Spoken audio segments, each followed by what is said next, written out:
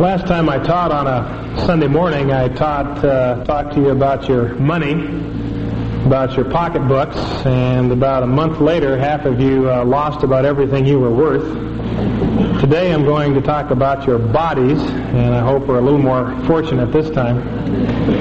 But all of us have a body, and it's important that we understand how to look at these things biblically. So I'd like for you to turn with me to 2 Corinthians chapter 4, and we will start with verse 16 and work our way through verse 10 of chapter 5. 2 Corinthians chapter 4, we'll begin with verse 16. Now, as you look at verse 16, you will realize that the first thing that Paul says about our bodies is that they're wearing out. He says in verse 16, second phrase, our outer man is decaying. Now, the outer man is just Paul's way of referring to the body. And he says this outer man, this body that we have, is decaying. Now, I can look around and see that some of you are more decayed than others, but every one of us has a body that is right now in the process of decaying, is in the process of wearing out. It's the process of running out of strength and vitality, the beauty and the luster and the shine and the firmness and the trimness and the strength. All of that is gradually beginning to fade, beginning to run out of steam. I noticed this procedure for the first time in my life when I was about 25. It just seemed that when I hit 25, I just kind of went over the hill, and the aches and the pains that I got from... I mean, this was traumatic for me. The aches and the pains that I'd pick up playing ball would just seem to last longer, and I just couldn't bounce back quite the way I did. And when I injured something, it hurt more and lasted longer. And I began to realize this truth that Paul lays down as just a universal reality, is that the outer man is decaying. Now, literally, this probably ought to be translated, our outer man is being destroyed. The idea, there's a passive idea here that something is happening to us that is causing this body to wear out. Now, some of the things that caused Paul's body to wear out, he lists back in verses 8 and 9, and it might be helpful to review those. Paul says in verse 8 of chapter 4 that we are afflicted in every way. Now, this is a word which simply means pressure. Paul says we are pressured in every way. The pressures, the difficulties, the hardships that we experience in life, the setbacks, the disappointments, these things cause the body to wear out. They not only affect us emotionally, but they affect us physically. And psychologists and medical doctors are beginning to recognize this link between internal pressure and external decay. And that's one of the things that happens to us. I looked at a chart this last week by which life insurance companies figure life expectancy. And if you work at a desk job, you can just lock 3 years right off your life expectancy right now. And if you make more than $50,000 a year, you can chalk off another 2. It's probably not a problem for most of you, but it's an awareness that this kind of pressure takes its toll on us physically. Now, Paul says if we are perplexed, that is, if we encounter times in which we are confused or bewildered, we don't know what to do, we feel very much at a loss, we do not understand what's happening to us, well, this also takes a physical toll on us. He says in verse 9, we are persecuted. That is, when we are ostracized, rejected, when we feel cut off, unwanted, unloved. This also takes a physical toll on us. And lastly, he says we are struck down. And here Paul is referring to the times in our life when we encounter a tragedy of one sort or another. Maybe a very sudden and a very severe illness which catches us off guard. It may be the death of someone who is very close to us. Maybe a severe illness that someone in our family experiences. But these times of being struck down, they're also part of the forces at work which are wearing out this outer man, wearing out this body that we have. Now, we try through diet and exercise to sort of hold this process off, and some of us can slow it down better than others, but it's a battle that every one of us is going to lose. See, we can stave it off, but we can't beat it. sooner or later this outer decay is going to affect every one of us. Now, the normal response as humans when we look in the mirror and we see things bulging and sagging and that didn't used to is to get discouraged. Right? This can become a source of unhappiness, and it can become a source of even depression as you begin to lose the youthfulness and the beauty and the handsomeness that we once had. And it can be a real blow to your self-esteem if you are used to counting upon your looks or your athletic ability for your sense of worth. When these things begin to fade, then your whole sense of worth begins to crumble. This can happen when you're young, too. My best friend in college told me that the biggest blow to his self-esteem is when he got braces and horn-rimmed glasses in the same week. Said I like to never recovered from that. So if you've ever looked in the mirror and you've been unhappy with what you've seen, then Paul has a word for you in this passage. Now, just in case some of you are not sure whether your outer man is decaying or not, I came across a little test last week that you can apply in the quiet of your own heart and see if you qualify. This is how to know that you're getting older. You can tell if you're getting older if your knees buckle but your belt won't. It's one sign. You can know that you are getting older if dialing long distance wears you out. You know you're getting older if your back goes out more than you do. And these are my two favorites. You can know that you're getting older if a fortune teller offers to read your face. And you can know you're getting older if you sink your teeth into a good steak and they stay there.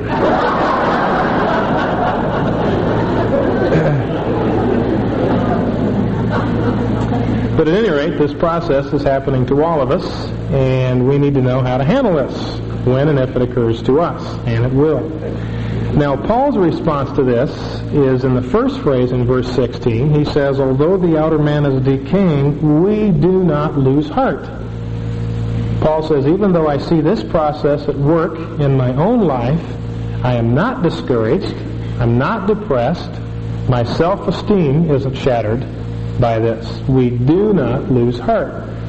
Now he gives us two reasons in this passage why he doesn't lose heart when he sees the outer man decaying. The first reason is in verses 16 through 18, and the second reason is in verses 1 through 6 of chapter 5. Let's look at the first reason. He gives it in the end of verse 16. He says, though our outer man is decaying, yet our inner man is being renewed day by day. So Paul says, I'm not discouraged when I see the outer man decay because I realize that the inner man is not decaying. But instead of wearing out the inner man, that is the unseen part of me, my character, the inner part of me, rather than wearing out, that is becoming renewed every day. Every day it's being made stronger, more healthy, more vital. It's becoming more alive. It's rejuvenated every day. So as I daily see the body beginning to wear out, I also at the same time daily see an internal renewal taking place. And so I'm not discouraged when I see the outer man decay. Now he explains in verse 17 how this process works. He says, for momentary light affliction is producing for us an eternal weight of glory far beyond all comparison. Now what Paul says there is that the very pressures that cause the body to wear out are the very things that cause the inner man to be renewed. The very things that are wearing us out physically are the very things that are causing us to be renewed, rejuvenated, and built up in the inner man. So Paul says, I'm not discouraged. Now, if you want to see the kinds of things that Paul describes as momentary and light, turn back to 2 Corinthians chapter 11 for a moment. Look in verse 23. This is a list of things that Paul describes as momentary light affliction. Start in the middle of verse 23. In far more labors, in far more imprisonments, beaten times without number, often in danger of death. 5 times I received from the Jews 39 lashes. 3 times I was beaten with rods. Once I was stoned. That's with rocks, by the way. 3 times I was shipwrecked. A night and a day I have spent in the deep. I have been on frequent journeys, in dangers from rivers, dangers from robbers, dangers from my countrymen, dangers from the Gentiles, dangers in the city, dangers in the wilderness, dangers on the sea, dangers among false brethren. You get the idea he was in trouble here. It says, I have been in labor and hardship, through many sleepless nights, in hunger and thirst, often without food, in cold and exposure. Apart from such external things, there is the daily pressure upon me of concern for all the churches. And that's what Paul is describing as momentary, light affliction. Now you notice the contrast that he draws here in verse 17. He says the affliction is momentary, whereas the glory that is produced is eternal. He says that the affliction is light, and what is produced has weight. It's a weight of glory. It has substance. And it's affliction, that is hardship or pressure, that is producing this glory. Now Paul's point here is that this pressure produces this internal glory. And here I'd suggest we think of glory in its original sense of brilliance or radiance or beauty. In other words, these external pressures are producing internal brilliance, internal splendor. They are making us into beautiful people. And Paul says that it's producing for us an eternal weight of glory far beyond all comparison. That's the last phrase in the verse. This glory is far beyond all comparison. In other words, the glory that is produced by these afflictions far outweighs the afflictions themselves. It's as if we experienced 10 units of affliction and received 100 units of inner beauty as a result. So Paul says that's why it doesn't discourage me. These outer things may be wearing down the body, but I am getting a tremendous bargain in the deal. My inner man is growing daily into a more splendorous and more beautiful creature. So for that reason, I'm encouraged. Some of you may have read Pilgrim's Progress, and in that story you remember that there's one scene in which Traveler goes into this room, and there is a fire blazing in the fireplace. And the fire is blazing away, and it's growing brighter and brighter. And at the same time, there is a guy standing in front of this fire, and he's dumping buckets of water on this fire. Just unloading gallons of water, and yet this fire just keeps burning brighter and brighter. And at first glance, he can't understand what's going on until he walks around behind the fireplace, and there he sees a secret agent secretly pouring oil onto that fire. So despite the best efforts of this man in the front of the fireplace to put it out, it just keeps blazing brighter and brighter. And Paul says, my life is like that. See, I'm encountering things externally which seem geared to put the fire out, and yet internally a process is at work, and more brilliance, more and more radiance, more internal beauty is being produced. Now this process is not automatic. All of us know people who are decaying on the outside, and they're decaying on the inside right along with it. It isn't automatically true that affliction produces glory. And Paul tells us what the conditions are in verse 18. There's first of all a negative condition. He says this is true, this process of renewal takes place while we look not at the things which are seen, that's the negative condition, but positively at the things which are not seen. This word look here is the word that we get our English word scope from, as in microscope and telescope. And it has to do with the focus, what we fix our eyes on, what we are preoccupied with, what the focus of our attention is, what is our gaze fixed on. And Paul says if our gaze is fixed on the things that are seen, then this process of inner renewal will not take place, but will decay inwardly as we decay outwardly. So first of all, he says, we have to avoid a preoccupation with the things that are seen. Now, I think in America, one of the main things that would fit into this category in the 1970s and 80s is the body itself. And in context, I think that's what Paul is talking about. That if we are preoccupied with our bodies and our physical condition, if that's what consumes our interest and our attention, then this process of inner renewal is not going to take place. I read in this last month an article on National Magazine about the physical fitness craze in the States. 70 million of us, that's better than just about a third of us, are involved in some kind of regular exercise program. There are about 5,000 health clubs in the United States, at which we spend about $3 billion a year. We spend $2 billion on bottled water. I didn't know if you knew that, per year. And all told, when you add everything up, we spend $30 billion a year on diet and exercise. All of it geared to maintain this body. See? I suggest that's preoccupation. That is focusing on the things that are seen. Now, I'm not saying we ought to neglect our bodies or ignore them. You know, I've often heard the maxim that's geared for be a guideline for women in applying makeup: if the barn needs painting, paint it. And I'm not saying that we ought to ignore our bodies or neglect them, but we're not to be preoccupied with them. I'm convinced that that one of the current false gods in our culture, one of the ways in which we practice idolatry, is to worship the human body. And the temples where we worship these human bodies are the fitness centers and the health spas of America. Next year, they anticipate that they will sell 300 million square feet of new mirrors to install in health clubs where people can go and worship the human body. Now, Paul says we've got to avoid that kind of preoccupation as Christians. The way Paul put it in 1 Timothy 4 is that bodily discipline is only little profit. That is, there is profit there, but it's little compared to the profit that comes through godliness, and we must be careful to maintain that perspective. Now, the positive condition to this kind of internal renewal is that we look at the things which are not seen. That is, the things which are not seen are the invisible realities and resources that govern life and enable us to live it. God and His truth and His resources.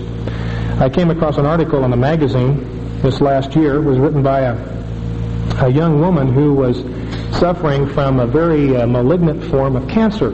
And her life was threatened. She was young, under 30 years of age, had her whole life in front of her, and this form of cancer was threatening her life. And for a period of about 8 months, there was a great deal of uncertainty as to whether or not she would live.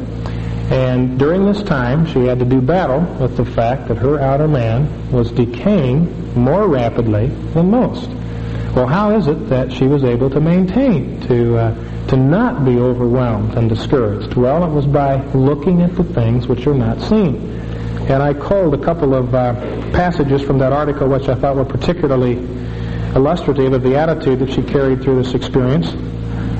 While she was doing battle with cancer, this is one of the things that she said, that my thoughts kept returning to what I had been learning of His character.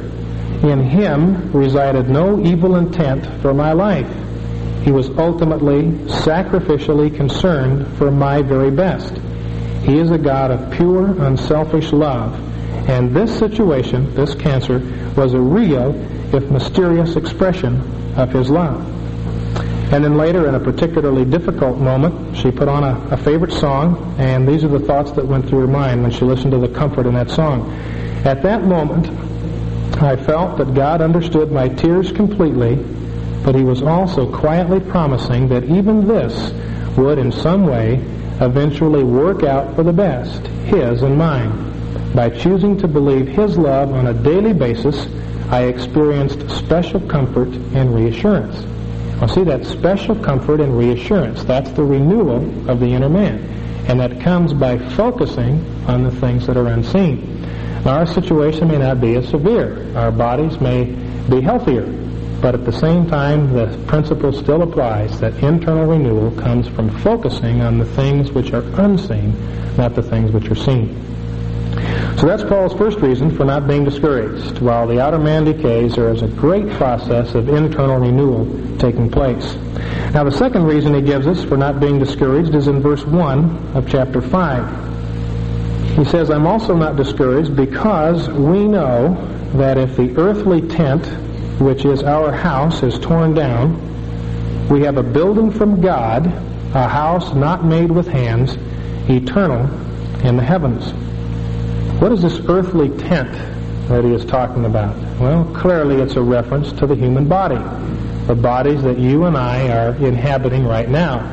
Paul describes them as an earthly tent. That is, it's a tent that's suited for living on earth. It's like I've heard someone describe it as an earth suit. Our bodies are earth suits, which help us to navigate the environment we find here on earth. But Paul describes it as a tent. And any of you that have been camping know that a tent is a temporary dwelling place. It's never designed to be a place where you set up home. See? When you're through camping, you pull up the tent pegs and throw them in the bag, fold up the tent, throw it in the car, and head home. And Paul says our bodies are like that. And he also says that when this tent is torn down, in other words, someday the stakes are going to be pulled up, the tent's going to be rolled up and packed away. That's going to happen. It says when this earthly tent is torn down, Paul says we have a building from God. Well, what is this building from God that we have? Well, it's the new resurrection body that we will receive when the Lord returns. When we die, Paul says we have a building that is a new body, which is a building. It's a permanent place to dwell. And it doesn't have any of the defects of this body. So Paul says that's the second reason I'm not discouraged. Not only is there a great process of internal renewal taking place through the very things that destroy the body, but secondly, when this body wears out, I have a brand new one to replace it. So it doesn't discourage me or depress me that this one is wearing out. When I was a kid, I used to love to watch Wide World of Sports. Every week I'd watch Wide World of Sports. I think my favorite event was when they covered the Demolition Derby. And I don't know if you've ever seen one, but there's grown men who get in these cars and just bash them to bits. It's the craziest thing you've ever seen. But they just, these cars are bouncing off of walls and off of each other and turning over, and radiators are blowing and catching on fire, fenders are falling off, doors are being stripped. It's a tremendous thing to watch. But if you see these guys when their cars stop running, right, when that radiator finally gives out, the radiator hose busts and their car stops, that's not the end of the world. They just hop out of that beat-up old wreck, walk out of the Coliseum and step in a brand new Porsche 928 and motor off. And Paul says that's exactly what's going to happen to me. I'm driving around a battered wreck, and one day it's going to stop running. But that's no problem, because I know I've got a brand new model, unscarred, it's going to last for eternity, and that's what I'm going to drive off in. So to see this thing fall apart doesn't depress me, doesn't discourage me. Now in verses 2 through 4, Paul tells us why God gives us this new body. He says, "Indeed, in this house we groan, longing to be clothed with our dwelling from heaven, inasmuch as we, having put it on, shall not be found naked. For indeed, while we are in this tent, we groan, being burdened, because we do not want to be unclothed, but to be clothed, in order that what is mortal may be swallowed up by light." And in this body, Paul says we groan. Most of you probably got some confirmation of that fact at about 7:30 or 8 o'clock this morning when you rolled out of the sack. And that's one of the reasons God wants to give us a new body. He knows that we groan in this body. He knows that this body is inadequate as a permanent place to live. When my wife and I moved to Boise, we moved into an apartment, and we'd lived in apartments for 5 years of our marriage, our entire married life. And I very much wanted to move Debbie into a house because I knew the limitations of an apartment and the frustrations that she felt in setting up house in a small apartment.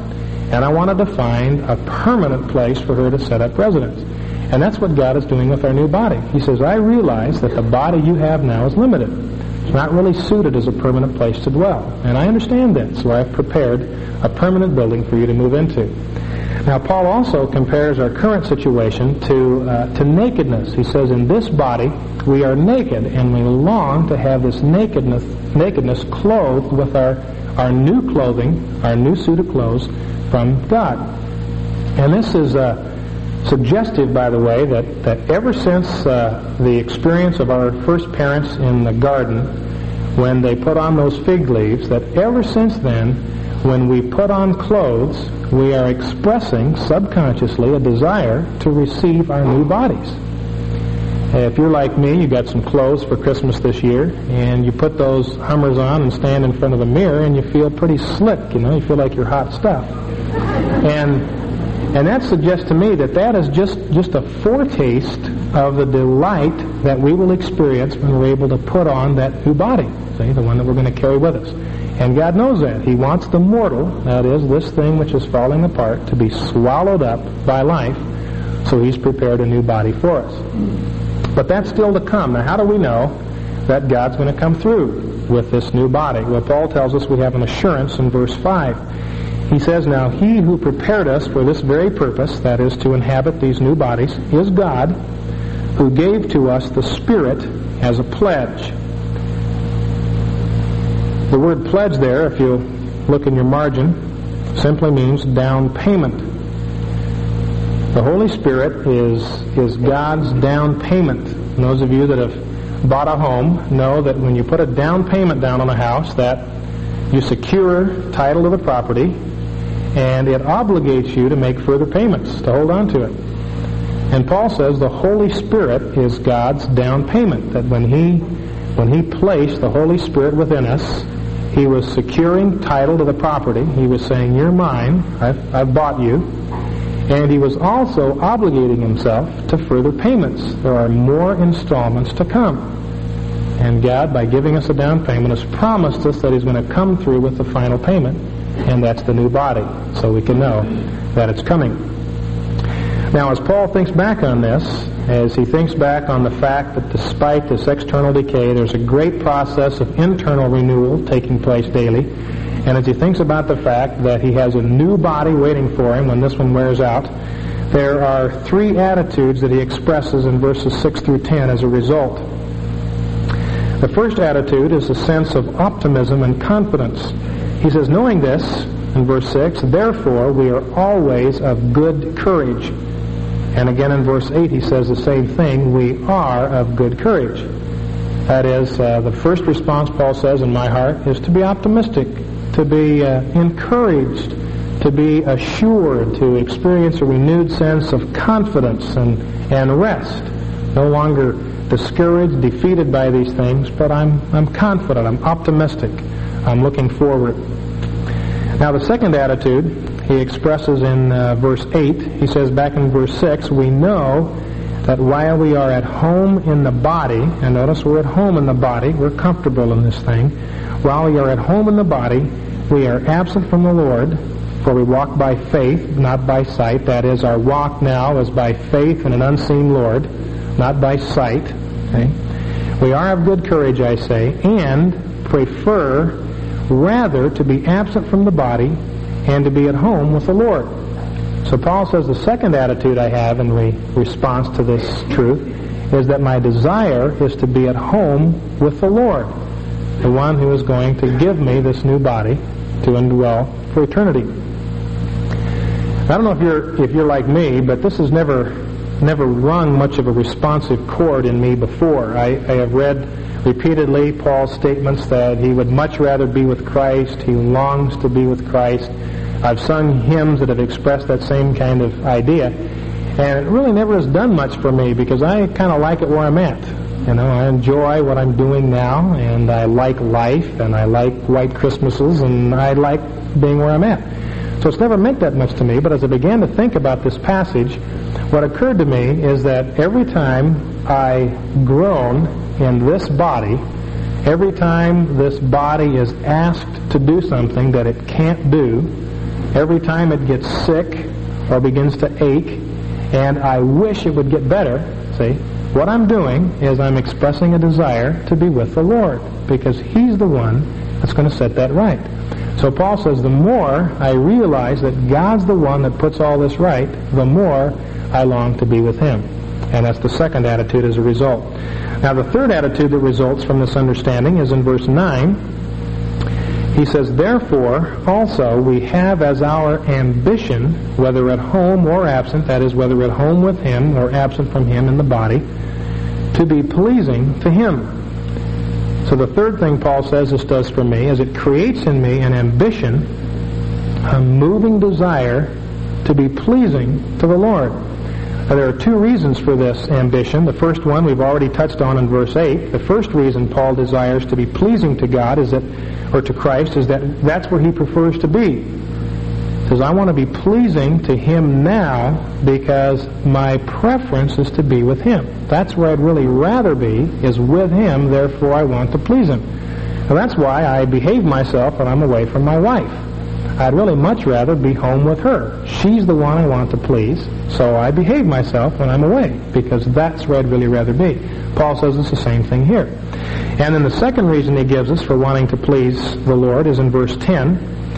He says, for we must all appear before the judgment seat of Christ, that each one may be recompensed for his deeds in the body, according to what he has done, whether good or bad. So the second reason that he longed, had an ambition to be pleasing to Christ, is he knew that one day Christ was going to evaluate everything that he'd done in the body.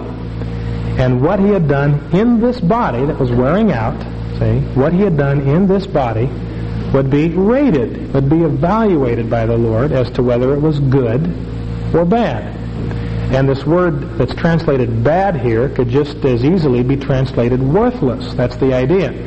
We're going to be recompensed, Paul says, for the deeds we've done in the body, whether they are good or whether they are worthless. That is, we can do things in this body that are worthless. They're trivial. They're insignificant. And Paul says, I want my life to count.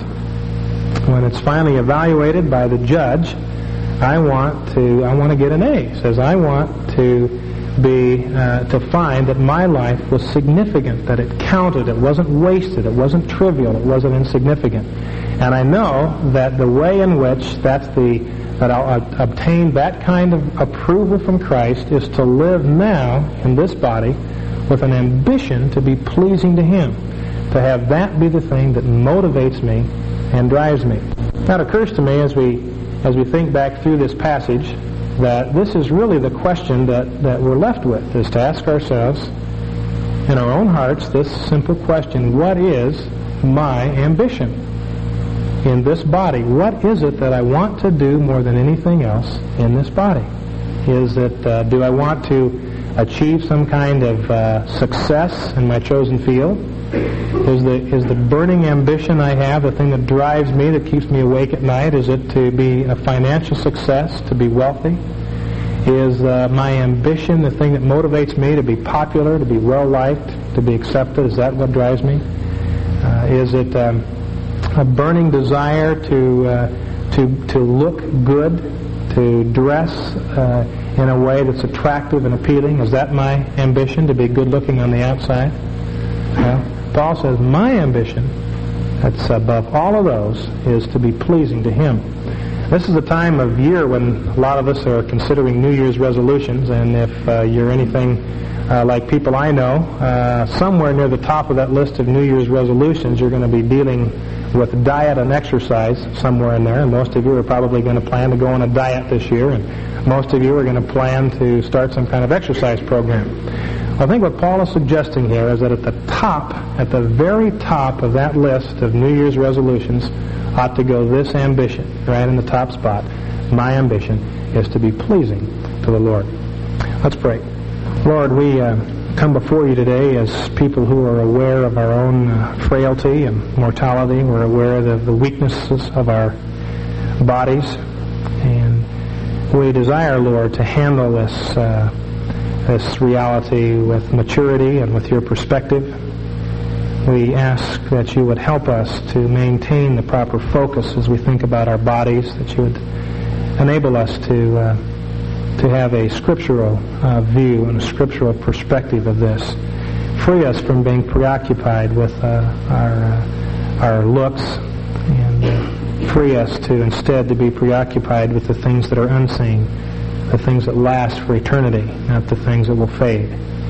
And help us above all, create in us a desire, an ambition to be pleasing to you, to live lives that satisfy you and meet your approval above all else. We ask you to help us with that. Amen. Lord, we do want to thank you as we go from here that you